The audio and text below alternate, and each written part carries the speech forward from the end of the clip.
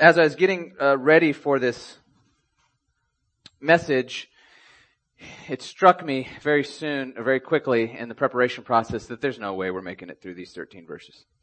So my goal is to focus on the first temptation. We're looking at Christ's temptations. We're going to focus on the first temptation and then hopefully make this a multi-part message so that the next time I preach, we'll look at the other two temptations. So that's my word to you.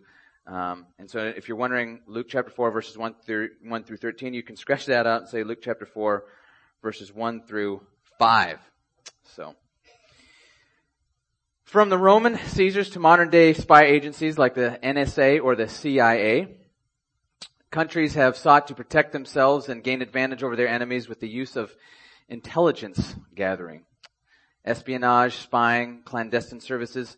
Even Sun Tzu, the Chinese military leader from 544 to 496 BC, wrote in his famous Art of War, quote, "Enlightened rulers and good generals who are able to obtain intelligent agents as spies are certain for great achievements." Julius Caesar was known to have an elaborate spy network, as some of you may know, and even the Roman Catholic Church during the Middle Ages had a spy team, believe it or not. In his article at the CIA's official website, Gregory Elder writes this, quote, he tells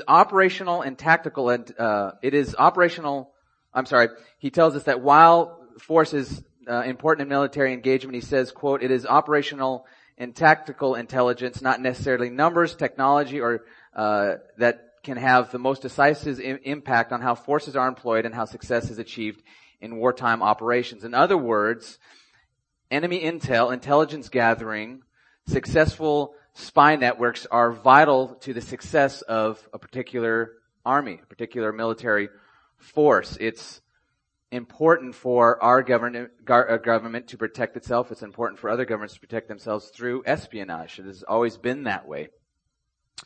Enemy intel is vital for the protection and military success of a given nation, and so it is with us, believe it or not, as Christians. The day you repented from your sins and trusted in Jesus Christ, you walked out of Satan's prison camp, unshackled and free. But the moment you walked out of Satan's prison camp, you were handed the shield of faith, the belt of truth, the sword of the Spirit, and the helmet of salvation. Why? Because now you are at war with the one you used to serve. Your loyalties have shifted completely, and instead of warring against your Creator, you now war against sin and the spiritual forces of darkness. You are in an actual battle. A true spiritual battle. You have an enemy, a cunning, intelligent, ruthless, hate-filled, will stop at nothing enemy. But sheer force will not gain victory over this enemy. We need knowledge about how he works, what his strategies are, when he likes to attack, where he likes to attack, and how he likes to attack, and so on. Fortunately, we have someone who has gone into enemy territory and gathered intel for us so that we can know what our enemy is up to, so that we might have success against him. Jesus, the very Son of God, through the narrative of his temptations, has given us enemy intel. We now know exactly what our enemy is all about, what his next move is, and how he will plan to attack us. But first, we probably should ask the question, as some of you might be asking right now, should we even think about or talk about the devil or his tactics or his strategies? I mean, let's just focus on Jesus. How about that? Well, I think the Bible gives us plenty of precedent as to why we should focus some of our energy on understanding our enemy's tactics. 2 Corinthians 2, 10 and 11, Paul says an interesting thing. You don't need to turn to these. I'm just going to reference these quickly. But Paul says an interesting thing. He's talking to the Corinthians he's instructing to forgive someone who's previously committed a serious sin in their midst. And he's telling them to forgive this person.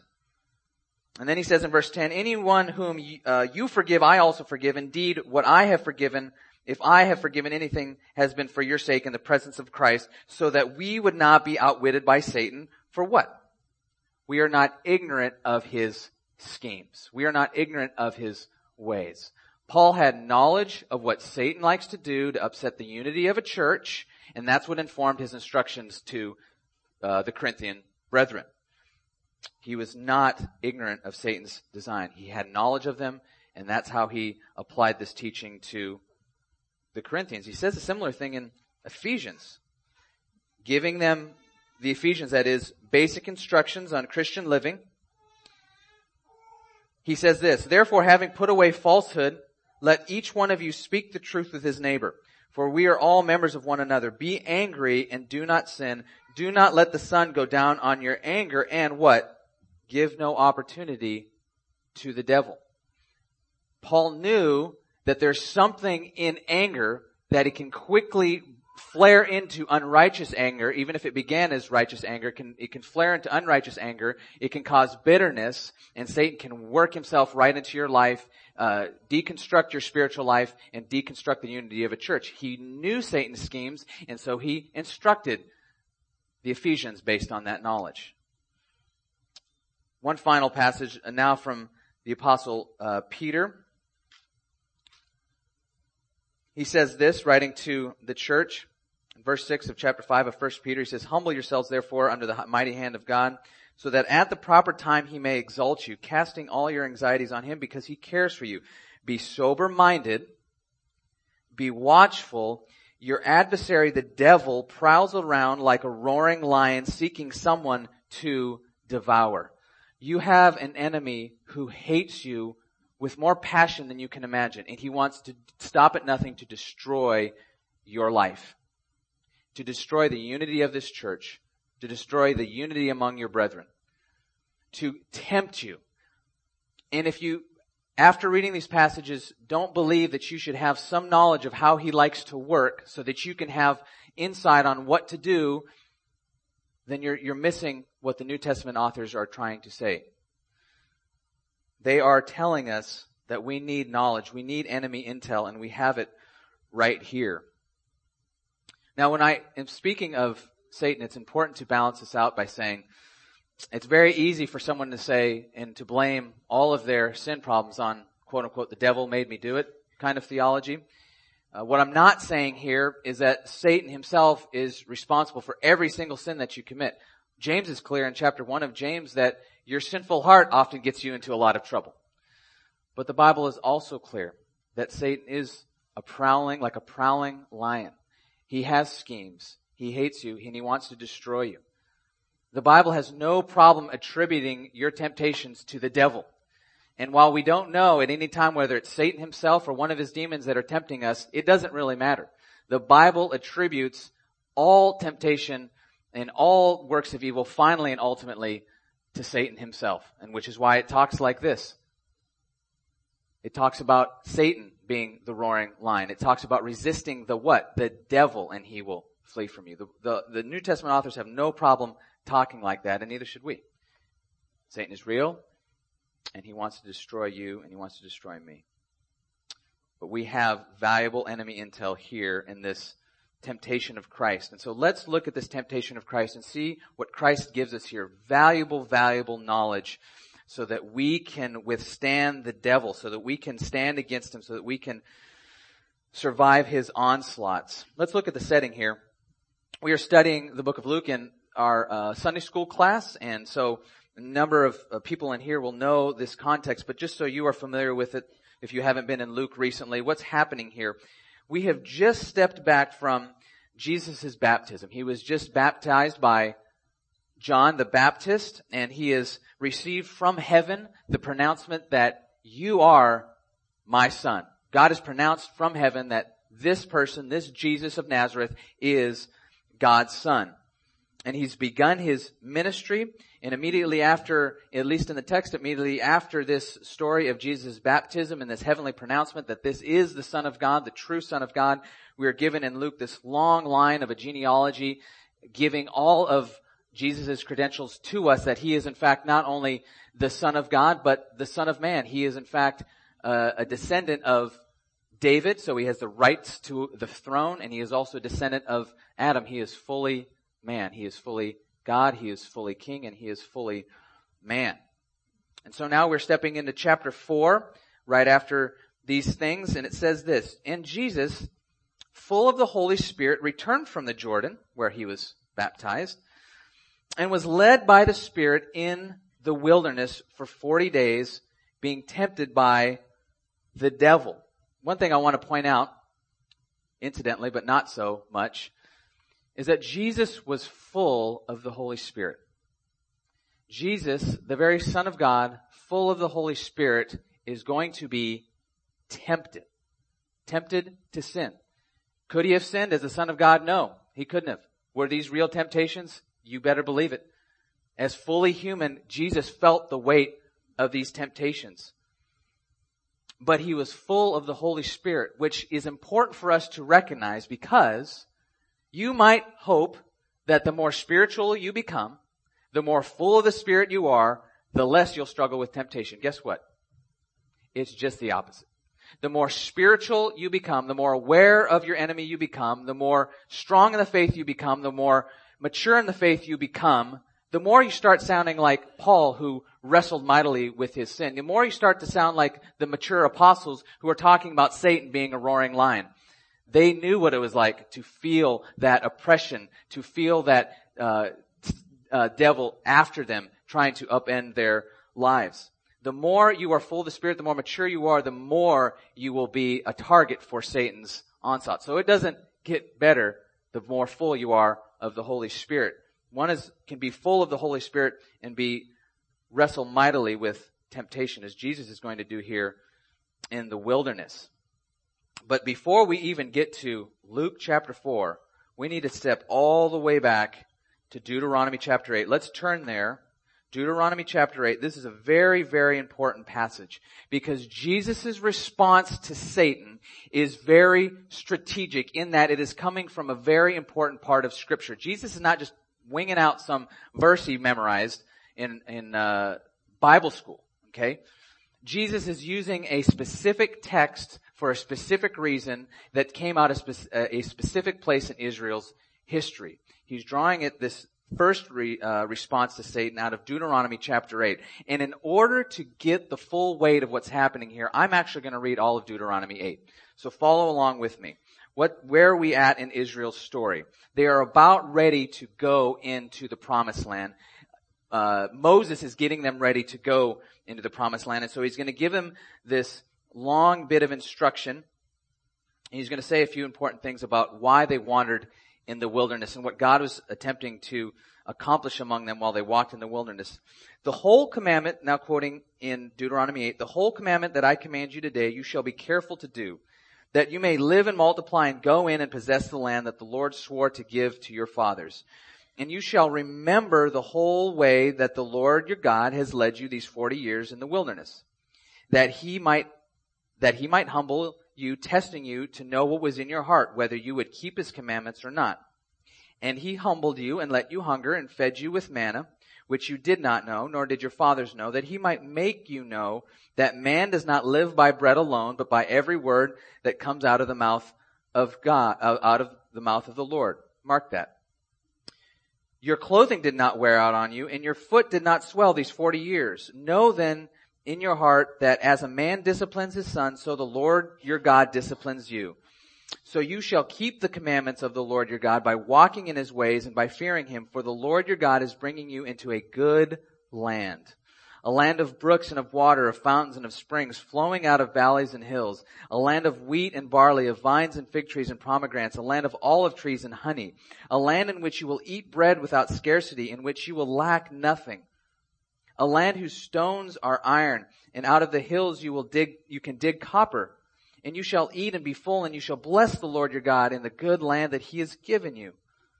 Take care lest you forget the Lord your God by not keeping his commandments and his rules and his statutes, which I am commanding you today, lest when you have eaten and are full and have built good houses and live in them, and when your herds and flocks multiply, and your silver and gold is multiplied, and all that you have is multiplied, then your heart will be lifted up, and you forget the Lord your God who brought you out of the land of Egypt, out of the house of slavery, who led you through the great and terrifying wilderness with all its fiery serpents and scorpions, and thirsty ground where there was no water, who brought you water out of the flinty rock, who fed you in the wilderness with manna that your fathers did not know, that he might humble you and test you. Mark this, to do you good in the end. Very important sentence. Verse 17, beware lest you say in your heart, my power and my might of my hand have gotten me this wealth. You shall remember the Lord your God, for it is he who gives you the power to get wealth, that he may confirm his covenant that he swore to your fathers as it is to this day. And if you forget the Lord your God and go up after other gods and serve them and worship them, I solemnly warn you today that you shall surely perish. Like the nations that the Lord makes perish before you, so shall you perish, because you would not obey the voice of the Lord your God. Jesus is going to take his response to Satan from this passage. That's not arbitrary. It's not accidental. Jesus is doing something specific by using that phrase. And let's turn back now to our text and say a few things about Jesus and about Israel. I want you to see the parallels between Israel and between Jesus so that we can set up this text and so that we can receive Luke chapter 4 the way it is meant to be received. Think of this. How long did Israel wander in the wilderness? 40 years. How long was Jesus in the wilderness? 40 days. Where were they? We've already said it. They were in the wilderness. In both cases, there was a need for bread. In both cases, it was God who led Jesus and who led Israel into the wilderness. In both cases, Jesus was the Son of God. Israel was the Son of God. As we just read in this text, the purpose of leading Israel into the wilderness was what? It was to test them. The purpose, especially as you see in Matthew chapter 4:1, was to lead Jesus to be tested, that he would be led into the wilderness to be tempted by the devil. The goal in Deuteronomy chapter 8 was that Israel would learn that man does not live on bread alone. And as we all know, did they pass that test? No, they failed miserably. They grumbled, and there was so much unbelief that the Lord had to discipline them several times. What about Jesus? What do we see with Jesus? Jumping ahead a little bit, verse 4, when Jesus responds to this temptation about making stone into bread, what does Jesus say? He says, it is written, man shall not live by bread alone. Where Israel fails, the true Son of God succeeds. Where Israel is tested and fails a test, the true Son of God succeeds. He has learned that man does not live by bread alone. Israel had failed that test. You could even say that Adam had failed that test. Here we have the true Son of God doing what Israel could not do, what Israel failed to do. And you might be wondering, that's great, Derek, but why does that matter? Because just like every other text in the New Testament, we must read that first as seeing, especially this one here, we must first see Jesus as the one who is our representative, who fulfills righteousness in our place. It was the Son of God who did what Israel did not and could not do. It's the Son of God who does what you could not do. He fulfilled all righteousness in your place. He has survived all temptation for you in your place, so that he would have righteousness to impute to your account in your place as your representative. And he then died in your place as your substitute. It's only then that we can go to a text like Luke chapter 4 and understand how the story of Jesus' temptations are now applied to us. Without first establishing Jesus as our representative and substitute, we can't even get the plane off the ground in terms of fighting temptation. Jesus is first our representative. He fulfills righteousness in our place. He is the true Son of God who does what we cannot do, who does what Israel could not do. And so now we step into this text, to see what we can learn about how Satan tempts God's people. And we're going to learn it by seeing how he tempts the very Son of God. There's much here that we need to learn. So let's look exactly what's happening here. Notice that Jesus is hungry. It says, when those 40 days he had been tempted by the devil and he ate nothing those days, and when they were ended, he was hungry. Now, it can mean that he literally ate nothing. There's also a text when it talks about in Matthew 11, when it talks about that John the Baptist came eating and drinking, when Jesus came eating and drinking, but John the Baptist did not come eating and drinking. He was not eating and drinking. It's not meant to be taken in a literal fashion, in a complete fashion. John the Baptist was eating and drinking, but he was eating and drinking in such a way that it was very sparse, and so it appeared that he was not eating and drinking. So here's the case where Jesus may not have been eating anything at all. Or he could have been just surviving on the things that he would find in the wilderness, which would have been very, very limited. In either case, he's going to be very hungry. So this temptation is real. The temptation for Jesus to get bread is a real temptation. He is starving in every sense of the word. He is truly hungry. Put yourself in this position of the Son of God. This is a real temptation. This is not just something that he could just kind of shove aside. That's no big deal. No, he's hungry. And Satan knows it. And so what does he say? Let's look at the actual words that Satan uses with our Lord. Verse 3, the devil said, "If you are the Son of God, command this stone to become bread." Now the if here, the conditional if here, implies that the answer would be affirmative. In other words, Satan knows who Jesus is. You can find out in the rest of Luke that even the demons know who this man is. They know he's the Holy One of God. They know that he is the Christ. Satan knows who he is. What he's doing is he's attempting to get Jesus to doubt his own status as the Son of God, and to prove that status, to use that status as the divine Son of God to get himself some bread. But what's the temptation here? Those are the words that Satan uses. What's the actual temptation? What is Satan trying to get the Son of God to do? Let's think about it.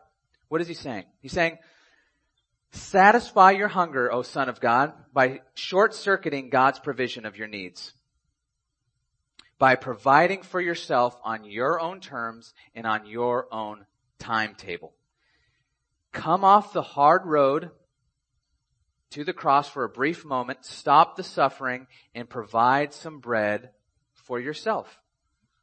Remember, Jesus would have been excruciatingly hungry at this point, so this is a genuine temptation. And also consider this. Was the need for bread a legitimate need? Yes. So Satan is exploiting a legitimate need, and he's wanting the Son of God to fulfill that legitimate need in an illegitimate way. That's all he's doing. It's quite simple what he's doing.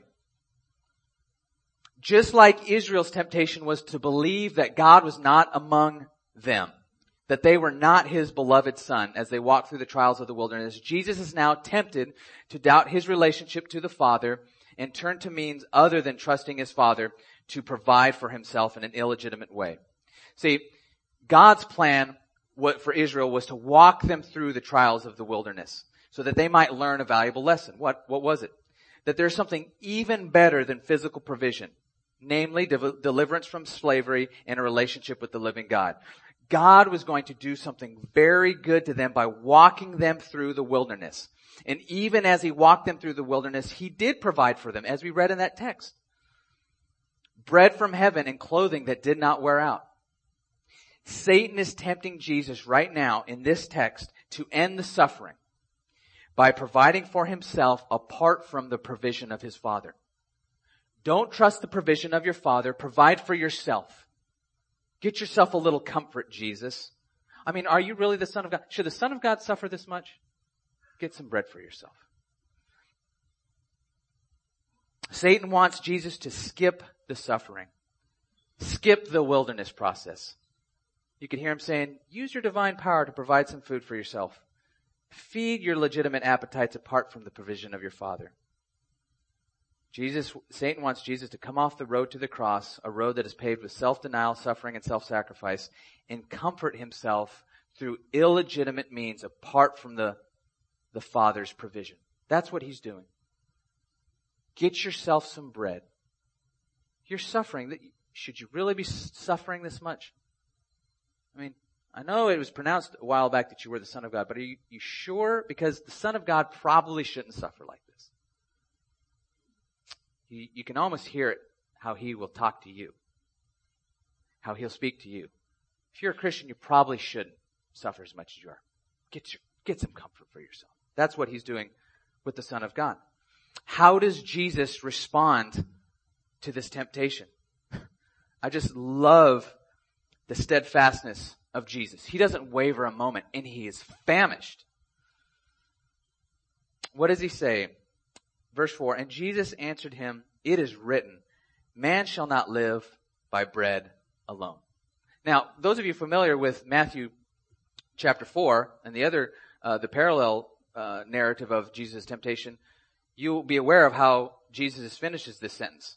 Man shall not live by bread alone, but what? By every word that proceeds out of the mouth of God. So we can know that is the full statement that Jesus gave to Satan. Luke gives us this portion of it for a particular reason. But we do know that Jesus is quoting out of Deuteronomy 8. He is telling the devil that there is more to life than even bread. There's more to life than even your most legitimate need. Bread, food, provision. Jesus knew that he was God's son. He did not need to prove it on his own terms. He was living off of God's word and therefore did not give in to satisfying even his legitimate appetites through illegitimate means. This is it. Jesus believed wholeheartedly that God was walking him through the wilderness in order to do good to him at the end. Just like Israel was supposed to learn, but didn't. So Jesus could trust his Father's provision even if things at the time looked difficult. In his answer, Jesus is telling us that there are more important things even than food, which is hard to believe. Doing God's will, trusting God's word, trusting in his goodness and promises, and obeying his commandments even takes precedence over eating. And if you think I'm pressing this too far, let's turn to John chapter 4 and see how Jesus actually lived this out. This is remarkable. And those of you who have actually suffered some physical hunger because of fulfilling God's will and doing something you knew what was right will have tasted what Jesus is talking about here. But let's look at what's happened. Jesus has gotten done talking to the woman of Samaria, the woman by the well. And it says in verse, he's gotten done with that, and now the disciples have come back. He was alone with this woman, and now the disciples are back. Chapter 4, verse 27 of John. It said, just then his disciples came back, and they marveled that he was talking with a woman. But no one said, what do you seek, or why are you talking to her?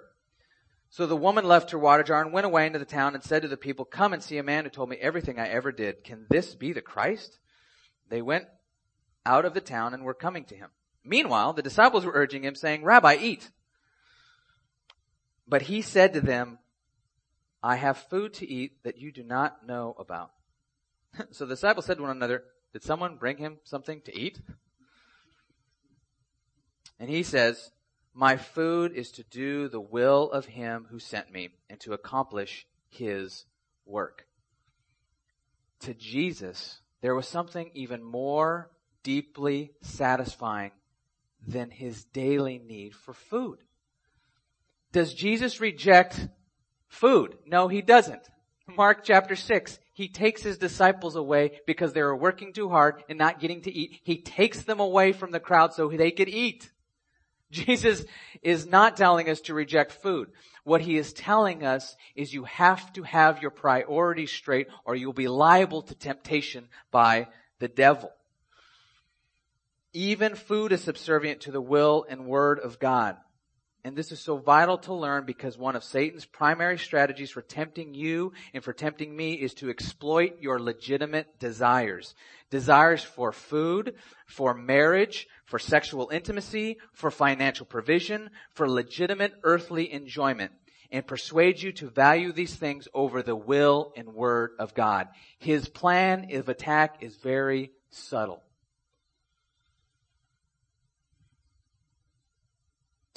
What about our temptation? How does this relate to us? This first temptation, turning back to Luke chapter 4. How does this relate to us? Here the Son of God is suffering yet steadfast, answering Satan with a word about the Word of God, saying that there's things even more important than bread. The story of Jesus' temptation isn't only about stones and bread, and we would fail if we only stopped there. We would not gather the riches of this enemy intel if we only stopped there and said, well, Derek, I'm not tempted with turning stones into bread. So no big deal, I'm good. Okay? This story is not about merely stones and bread. What is it about? It's about provision. Provision of legitimate appetites. Satan is exploiting a legitimate appetite, testing Jesus to fulfill it in an illegitimate way. And Satan will tempt us to fulfill legitimate appetites for food, provision, earthly enjoyment in illegitimate ways. In order to overcome these strategies, we must, by grace, embrace the truth of our identity in Christ and God's promise to provide for us now and ultimately in His kingdom. Many of our desires, many of our longings will not be fulfilled in this life and must be pushed to hope in the kingdom, as we'll see in a moment. Let's talk about some of these nitty-gritty practical things. You might have liked it when we just were remaining a little abstract and talking about the devil and his temptations. Now we're going to get nitty-gritty, talk about how Satan tends to tempt us.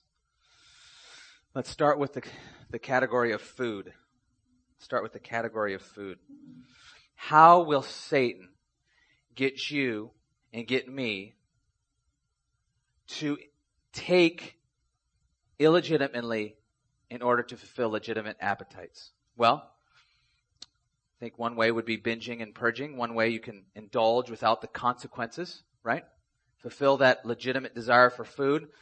Indulge in a way that is unwise and unhealthy, but do something in order to keep yourself with dealing with the consequences, at least not the short-term consequences of weight gain, long-term consequences of throat issues, other health issues.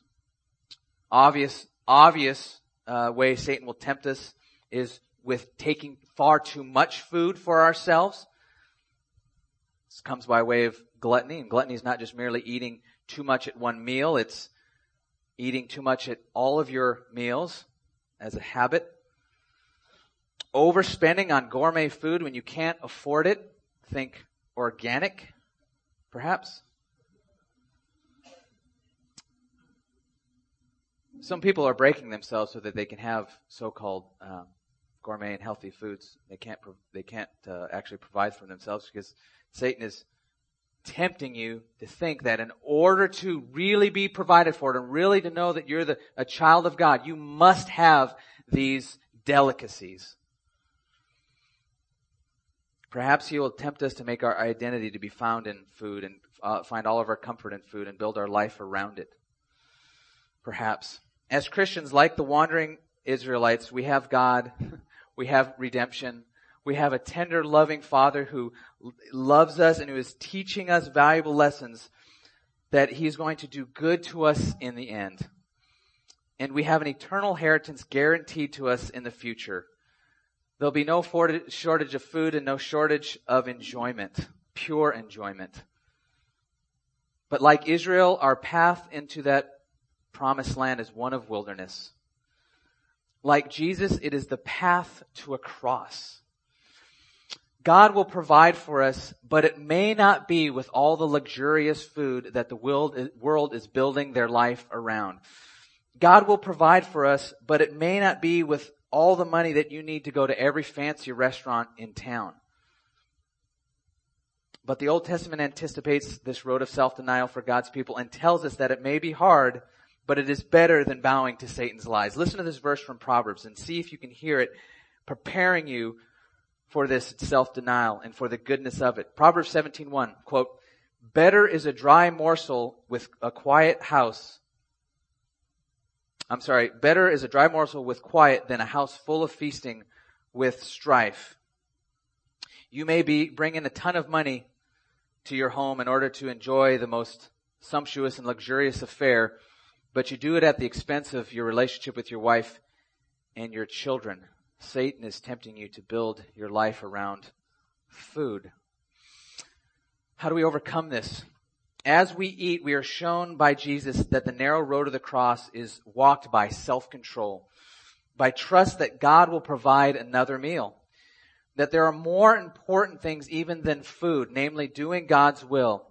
See, a truth that resonates through this entire temptation narrative that grounded Jesus while he was being tempted and that will ground you when you are tempted is this.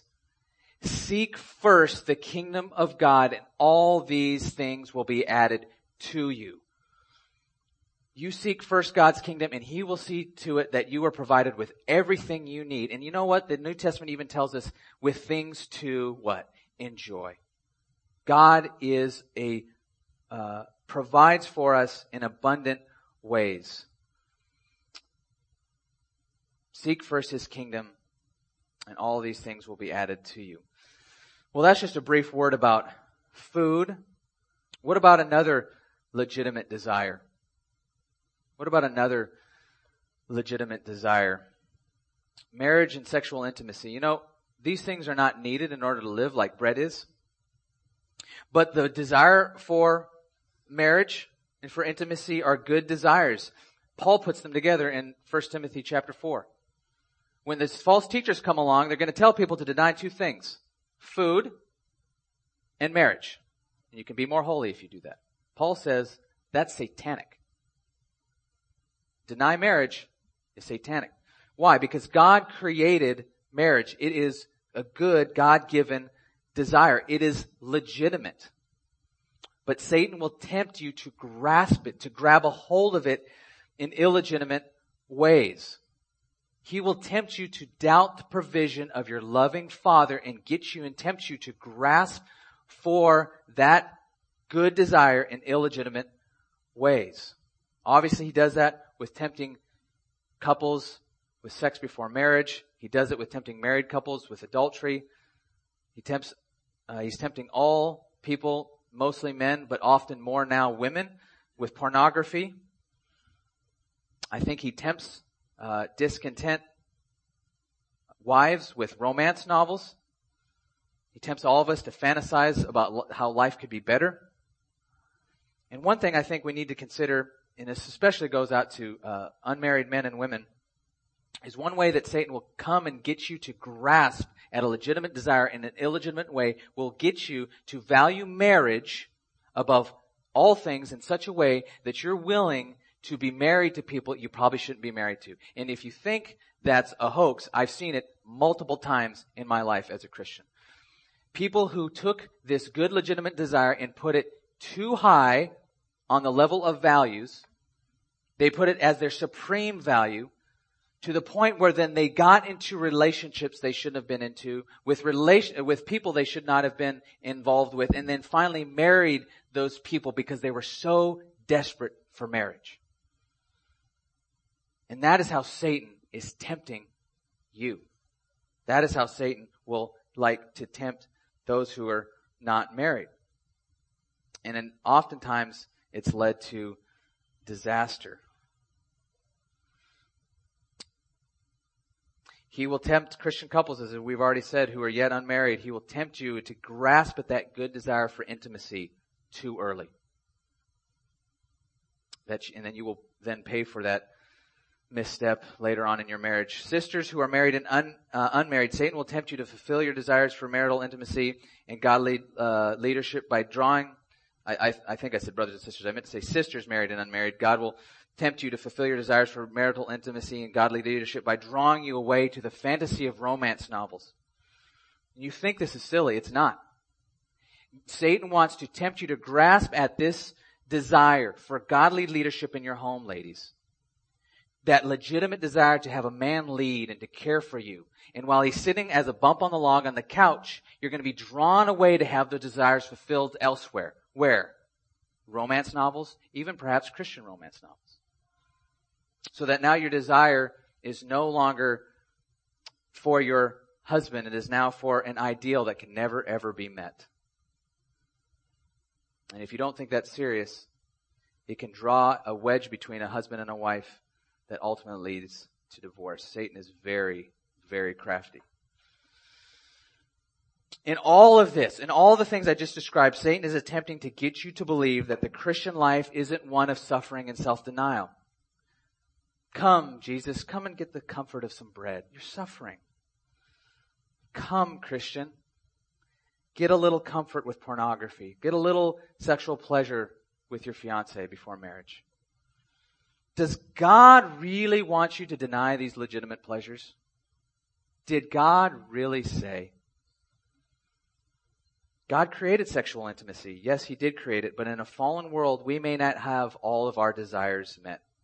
And the path to glory is one paved by self-denial, occasional disappointment, maybe a lot of disappointment, and suffering. Listen. If Satan can convince you that the Christian life should be easy and comfortable, then he doesn't have to do much else. Because then you will be unwilling to deny self, fight sin, live with disappointment, all for the sake of doing God's will and looking to a glorious eternal future of holy satisfaction that we can't even begin to fathom. If Satan can convince you that you should have it easy, that if Satan can come along and say, if you are the Son of God, comfort yourself with some bread, because you shouldn't be suffering this way, then he's already won most of the battle. You won't be ready to fight. You won't be ready to deny self for the sake of Christ and for the sake of your own good, for the sake of my good. Well, let's finish by looking at two last categories. Let's talk about financial provision, shall we?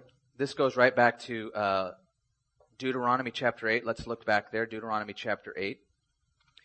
What was the temptation in the wilderness for Israel? What was happening there? Like Jesus in the wilderness, God has a good plan for how He was going to provide for His beloved Son. God had a good plan. He was going to provide for His Son then, while His time on earth, and then ultimately in the end. And similarly, God has a good plan for how He will provide for us. It's through work. Scripture is clear that we must earn our living, but Satan will tempt you to fulfill this legitimate appetite for provision through theft, by stoking a desire for more and more material wealth, dishonesty at work and on your taxes, discontentment, hope in financial security, thanklessness, boasting in our accomplishments and self-provision, and looking down on others. This is what Israel was going to be tempted to do. And so the Lord warns them about this. Verse 11 of chapter 8. Take care lest you forget the Lord your God by not keeping His commandments and His rules and His statutes, which I have commanded you today, lest when you have eaten and are full and have built good houses and live in them, and have, when your herds and flocks multiply and your silver and gold is multiplied and all that you have is multiplied, then your heart be lifted up and you forget the Lord your God. The temptation, one of the temptations for providing financially for ourselves, which is a good, God-given desire, is to forget God after we have done that. After we have used the very powers that He has given us to do that, then to forget Him, which is why then He says in verse 17, beware lest you say in your heart, my power and my might, and the might of my hand has gotten me this wealth. You shall remember the Lord your God, for it is He who gives you the power to get wealth, that He may confirm His covenant that He swore to your fathers as it is to this day. The temptation will be for all of us in here, our relative wealth notwithstanding, that once we have our place to live and our couch to sit on and our TV to watch and we can kick back and drink a little lemonade, we forget God who allowed us to provide all those things for ourselves. That's what Satan would love to do. And he would love to make you more and more comfortable and more self-reliant so that he can get you to a certain point and he can push you off the cliff. We have an enemy, and he's prowling around like a roaring lion. But let's ask ourselves how we overcome this strategy. How we overcome this strategy. Again, this goes back to something we've already said. In Christ, we have this wonderful promise. And I've already said it. Seek first his kingdom and his righteousness, and all these things will be added unto you. Make it your priority to love God, to serve his people, to obey his commandments, to structure your life around his will, and everything you need, and then some, will be given to you. Also, in Christ we know that we are only recipients of grace. God has provided us with salvation, with the ability to work and to think and to earn money, to pay rent, to build a home. And Satan will tempt you to think that you have provided all those things for yourself. But as Christians, we're promised that God will provide, and not that we will have extreme wealth, but also that the road of the cross requires generosity and sacrifice, and it may mean a season of financial difficulty. It may mean when you're in seminary in the first year, you look at your tax returns and you look at and ask, how did we make it through? I'm not sure, but we made it. We will be tempted to expect for ourselves a cushy lifestyle if we're not careful to be wise to Satan's strategies. Well, let's look at finally one last category, and this is earthly enjoyment. I think this is an important passage, important category to consider, how Satan is going to attempt to deceive us and to tempt us to provide for ourselves earthly enjoyment. Let's look at 1 Timothy chapter 6.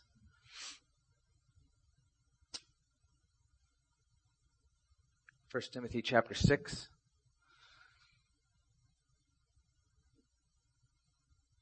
Let's look at what God says about earthly enjoyment. This is an amazing passage.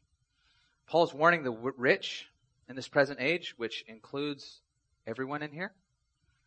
Relative wealth notwithstanding, we are, comparatively speaking, with the rest of the world, filthy rich. Relative wealth notwithstanding. Whether you live in Palo Alto or San Jose.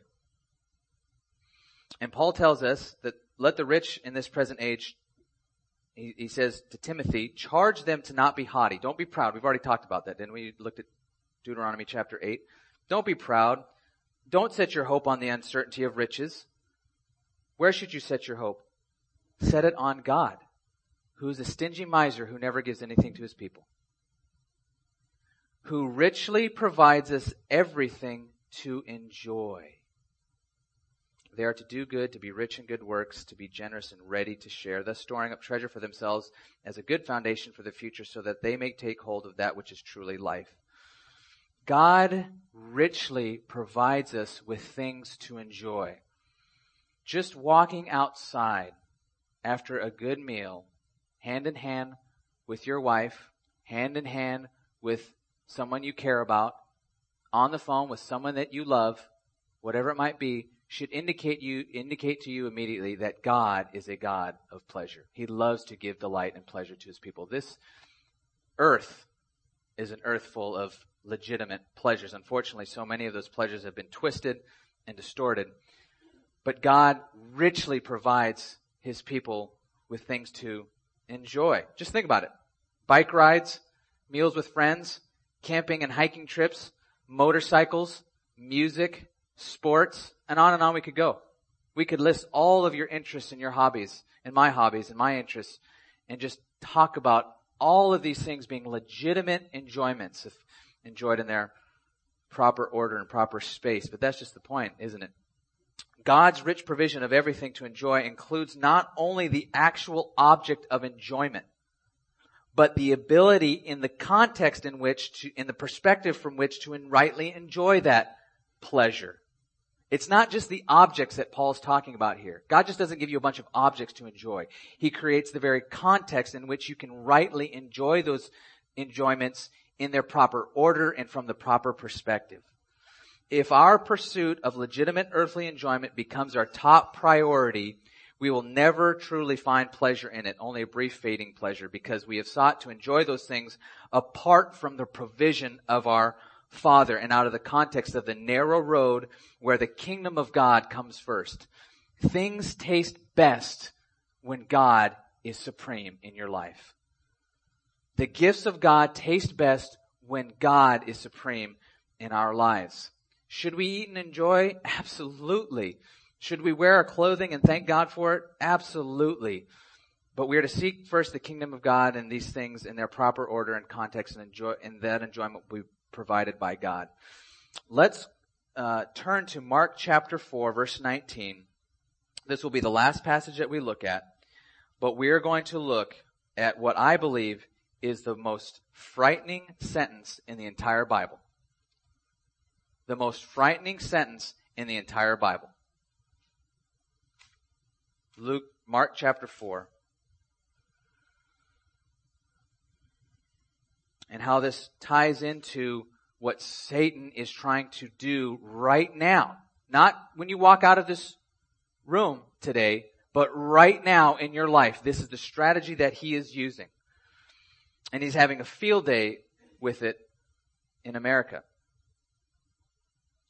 Let's look at Mark chapter 4, verse 19. What's happening here? This is the parable of the soils. And Jesus has just given the parable of the soils, and now he's going to explain the parable. Verse 13, do you not understand this parable? How then will you understand all parables? He's talking about the sower who goes out and sows the word. And let's just let Jesus tell us what he means. The sower sows the word. This is when the preacher's job is really easy. When Jesus does the explaining, you just kind of tell him what Jesus says. You're good. The sower sows the word. And these are the ones along the path where the word is sown. When they hear, Satan immediately comes and takes away the word that is sown in them. And these are the ones sown on rocky ground. The ones who, when they hear the word, immediately receive it with joy. And they have no root in themselves, and they endure for a while. Then when tribulation or persecution arises on account of the word, immediately they fall away. And others are the ones sown among the thorns. They are those who hear the word. And we're good Bible Christians. So we get the first one. But the cares of the world, we got that. And the deceitfulness of riches, we got that. We get that the cares of the world and the deceitfulness of riches choke out the word. We get that. Here's the scariest phrase in the Bible, in my opinion.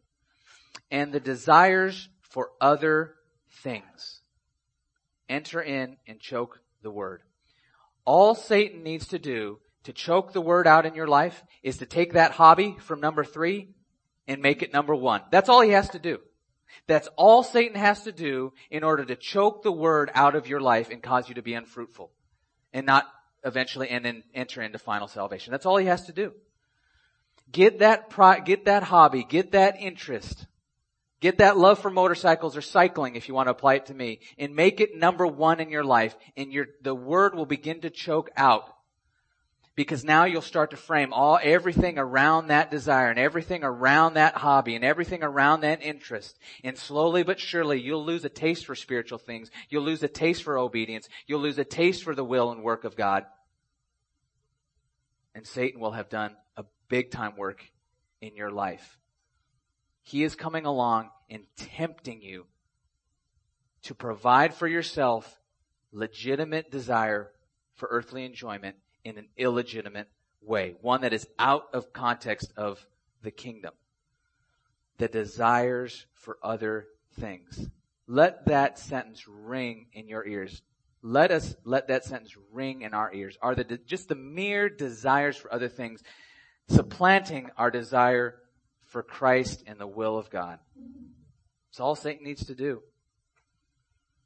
And he is a student of human nature for these past several thousand years, and he knows what he's doing. Well, let's conclude this on a hopeful note. How about? Jesus came through the temptation by keeping his eye on the truth that his Father's word was more than even his legitimate earthly appetites. He came through the temptation by recognizing that his Father's discipline was out of love, not hatred. The trials and the difficulties of our life are not bestowed upon us because our Father is mean, but because he loves you so much that he will not allow sin to gain an upper hand in your life. He will not allow you to become too consumed with this world. He knows what you need and how to give it to you. Jesus' hunger did not bring him to ask, is the Lord really among us, as Israel had asked years and years ago? Christ knew that his Father had brought him into the wilderness to do him good in the end. As Christians, we will overcome Satan's temptations in the realm of provision and in the categories I just talked about by recognizing that our status in Christ provides us with the promise that God will always provide what we need. That a future of perfect provision is coming to all Christians. That the road to glory, though full of joy, is also marked with suffering and self-denial. And that tasting the satisfaction of trusting the Word of God and doing the will of God is better even than food. When Jesus comes along and he responds to Satan and he says, man shall not live by bread alone, he's telling us that there's something even better than bread. Not that bread isn't important, but if we put the will of God and if we put the Word of God even above that, we will find that we are far less susceptible to temptation and that we enjoy the things that God gives us in their right context and for the sake of the kingdom. We have a kingdom that is coming. Often many of our desires will be pushed for fulfillment into that kingdom. We will not receive everything that we hope in this life. But there is a kingdom really coming. It really is coming. Let's pray for eyes to see its reality. That we may long for that kingdom and long to be provided for in that kingdom so that we will not give in to the temptation of our enemy. Let's pray.